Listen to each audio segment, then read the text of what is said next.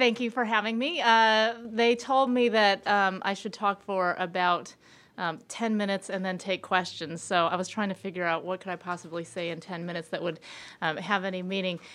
So I thought I would maybe give you a little bit of advice from my perspective of having been in this job for 3 years. So just to give you a little bit of context for the work that I do, I was appointed into this job in June 2007. And the way I came into this was actually Adrian Fenty, who is the mayor here, swept into office in November of 2006 in an incredibly unconventional way.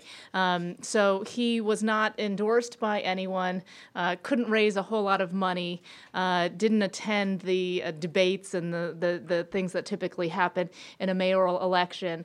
And rather his philosophy was that he was going to knock on doors and meet people across the city face to face and hear what they were concerned about and let them know what he was going to focus his administration on. And legend has it that he knocked on about half the doors in the city. And his strategy actually paid off. He won in a landslide election. He was the youngest mayor ever to be elected mayor in Washington, D.C. He was the only mayor ever to be elected, winning every single precinct in the city and more than 80% of the vote. So it was pretty resounding, his victory. And quite shocking, I think, to a lot of sort of the establishment here in the city. And on his first day in office, as is typical of my boss, he made it very clear what he wanted. So he introduced legislation on day one that would give him mayoral control of the schools. And the city went through sort of a process over the next 4 months to debate this. And in April of 2007, he was granted that authority. The legislation passed through City Council, and on June 12th of 2007, that was the first day that he took control of the schools. And on that same day, he announced me as his pick for Chancellor. And when he did this, first of all, people were saying, well, wait a second, there was supposed to be this process, right? There was this huge process that was laid out about how the chancellor was going to be chosen, and in his mind, at least, he'd gone through that process, but in other people's minds, not so much. So after people kind of got done sort of talking about the fact that what happened to the process, then they looked up and said, who is this woman, right? Here's this 37-year-old girl, a Korean girl from Toledo, Ohio, who had never run a school, much less a school district. And I was the diametric opposite of what most people in this city both wanted and expected in their first school's chancellor. And the common sort of buzz about the city was, what on God's green earth was Adrian Fenty thinking? So it was with that auspicious introduction to the city that I began my job. And I inherited a school district that was the only school district in the country that was on high-risk status with the U.S. Department of Education, mostly for the misuse of federal funds. We're a school district where of all of the ninth graders who began high school in this district, only 9% of them would end up graduating from college within 5 years of graduating from high school. We had an achievement gap in this city between our white children and our black children in terms of their academic achievement levels of 70 percentage points. 70 percentage point achievement gap. And of all of the eighth graders in the district, only 8% of them were operating on grade level in mathematics according to the NAEP examination, which is a national examination, 8%. Which meant that 92% of our young people did not have the skills and knowledge necessary to be productive members of society. And perhaps the most disheartening data that I got during my first year on the job was about our little ones.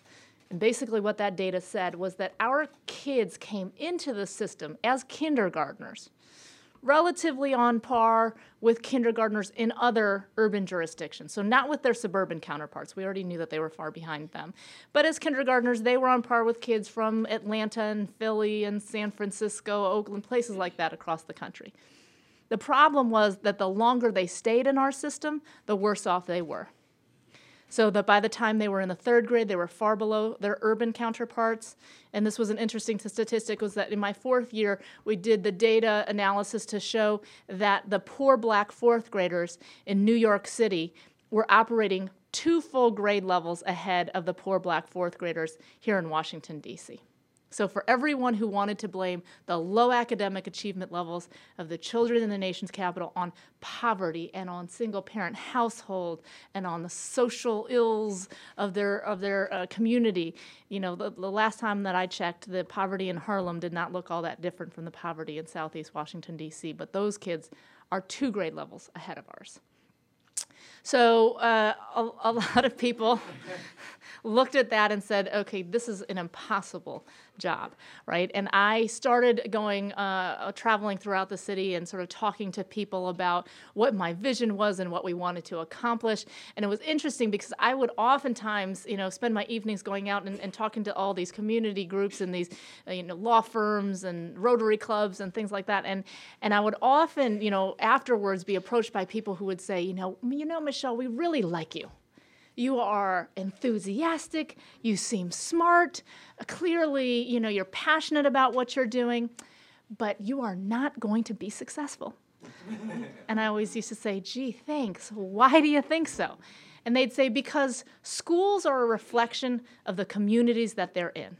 And as long as you have the economic disparities in this country that you do, you're always going to have the educational inequality, right? You're always going to have some neighborhoods, and in those neighborhoods where you have lots of rich people, they have all the resources, you're going to have great schools, and you're going to have other neighborhoods where there aren't that many resources, and those communities will have low-performing schools. That's the way capitalism works.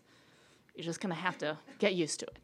And I never believed that had to be the case, but I could never really articulate sort of why I thought that until about 1.5 years ago. I had the good fortune of having dinner with Warren Buffett. So never in my life, people, did I ever think that I would get the opportunity to talk to Warren Buffett. But there I was in Omaha having a steak with Warren one night. He's actually a DCPS graduate. And he said to me, he said, you know, Michelle, it is very easy to fix the problems in public education in America today. And I said, wonderful, Mr. Buffett, just fill me in on what the answer is so I can run back to DC and start implementing that. And he said, well, all you need to do is make private schools illegal and assign every child to a public school by random lottery. So think about this for a minute. In Washington, D.C., if every ambassador's child, every CEO's child, every congressman's child, and the president's children got assigned to a random DCPS school by lottery, which means that a huge percentage of them would be going across the bridge to Anacostia every day for school, I can guarantee you that you would never see a faster movement of resources from one side of the city to the other as you would in that circumstance. And I would also guarantee you that very quickly we would have a system of excellent schools. So the question in my mind is not, is it possible to achieve this very lofty goal for the children of this country? It is possible. The real question is, do we as the adults in this nation have the wherewithal that it would take to make the incredibly difficult decisions necessary to make this a reality for every young person growing up in any community anywhere in America? And the answer to that question has been a resounding no.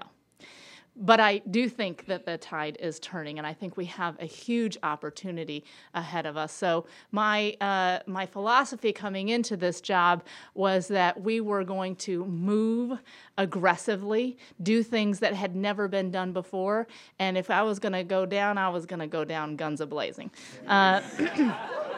So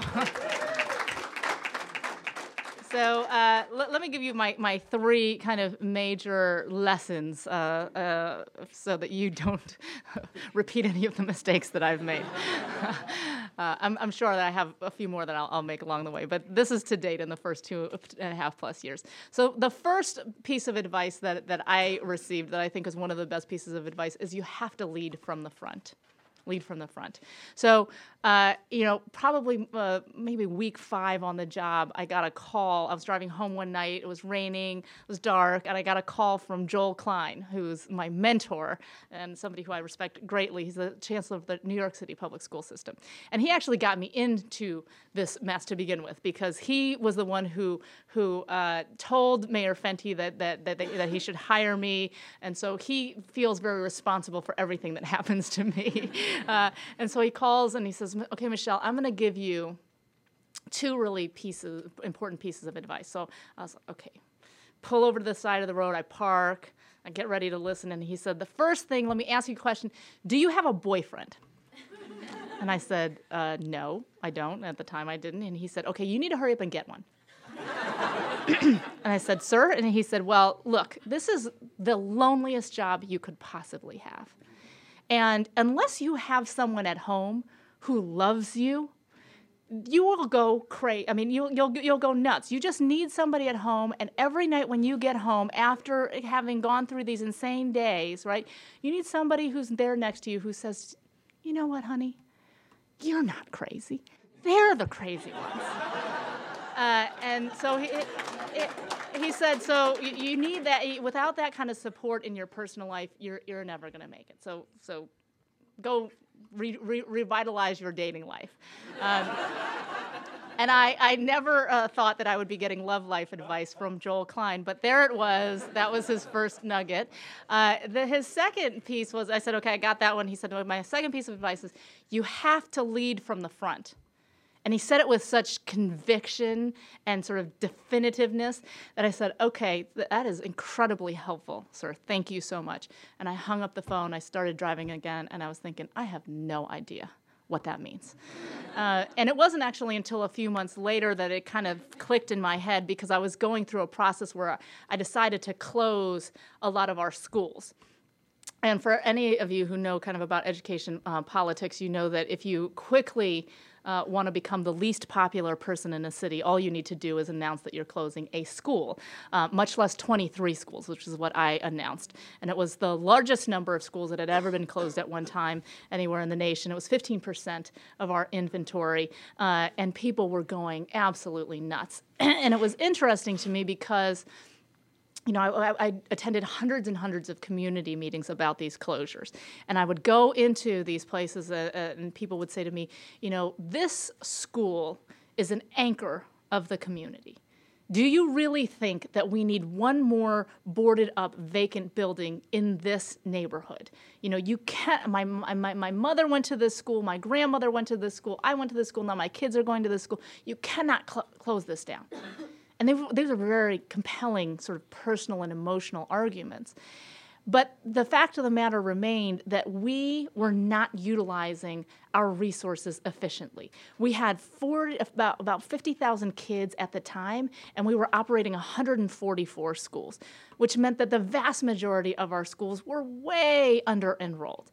And what that resulted in was this dynamic where we were spending almost more money per child than any other urban jurisdiction in the country, but nobody felt like we were spending that much money because we were putting a whole lot of our resources into lighting, heating, and air conditioning half-empty buildings.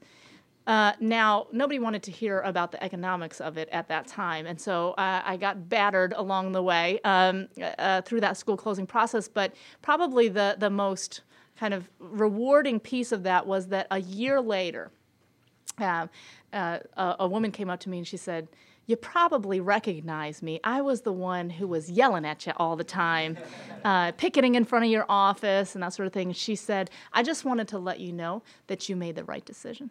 She said, I couldn't see it at the time because I was so sad about the school closing. She said, but what I realize is that now you've put us in a school that is much higher quality overall. We have additional resources.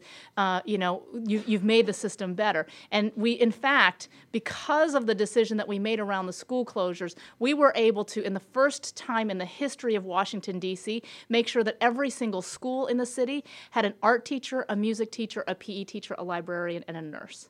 So we equalized those resources for every child. Now, if I would have gotten caught up in the sort of emotional piece to this, or kind of, what the common wisdom was saying, then we would not have been able to make that decision. So it was important, because sometimes as a leader, you have to be able to see what other people can't see, and you have to be out in front, even if you are out in front all alone, because eventually people will come along to understand why you made that decision if you're making the decision for the right reason. So lead from the front is my first piece of advice. My second piece is that it is okay not to be liked. I am really good at this particular tenet right now. It's interesting because probably about 2 years ago, I was at a conference, and a very well-known and kind of high-ranking person in the Democratic Party came up to me, and I'd just gotten done with this panel, and he sort of pulled me aside and he said, "Michelle, I have a little unsolicited advice for you." I said, "Okay, what is it?" He said, "You just need to soften up. Soften, soften, soften." He's like, "You are so hardcore all the time, and you're talking about all of the bad things that are happening, and you're throwing the data in people's faces, and if you would just soften up a little, then so many more people would be on your side, because you're talking about how bad things are all the time, and so you're making people feel bad." And I said, "I'm making people feel bad. Good." Because when you have a circumstance where 8% of your children are on grade level, this is not a circumstance that should make you feel warm and fuzzy inside. This is a circumstance that should make people feel bad and give people a sense of urgency about the work that we're doing. I am not here to win any popularity contests. I'm not here to make people feel good. In my opinion, we as the adults in public education in this country, for far too long, we have been willing to cast a blind eye to the reality of what is happening to children in classrooms every day in the name of harmony amongst adults, right? I want to be popular. I want people to like me. That has not served our children well, and that is not a direction that I'm willing to move forward in any way in this reform effort. So it's okay not to be liked, as long as you know that what you're doing is the right thing and is meeting your bottom line. And our bottom line here in this district is student achievement levels and increasing those achievement levels for kids.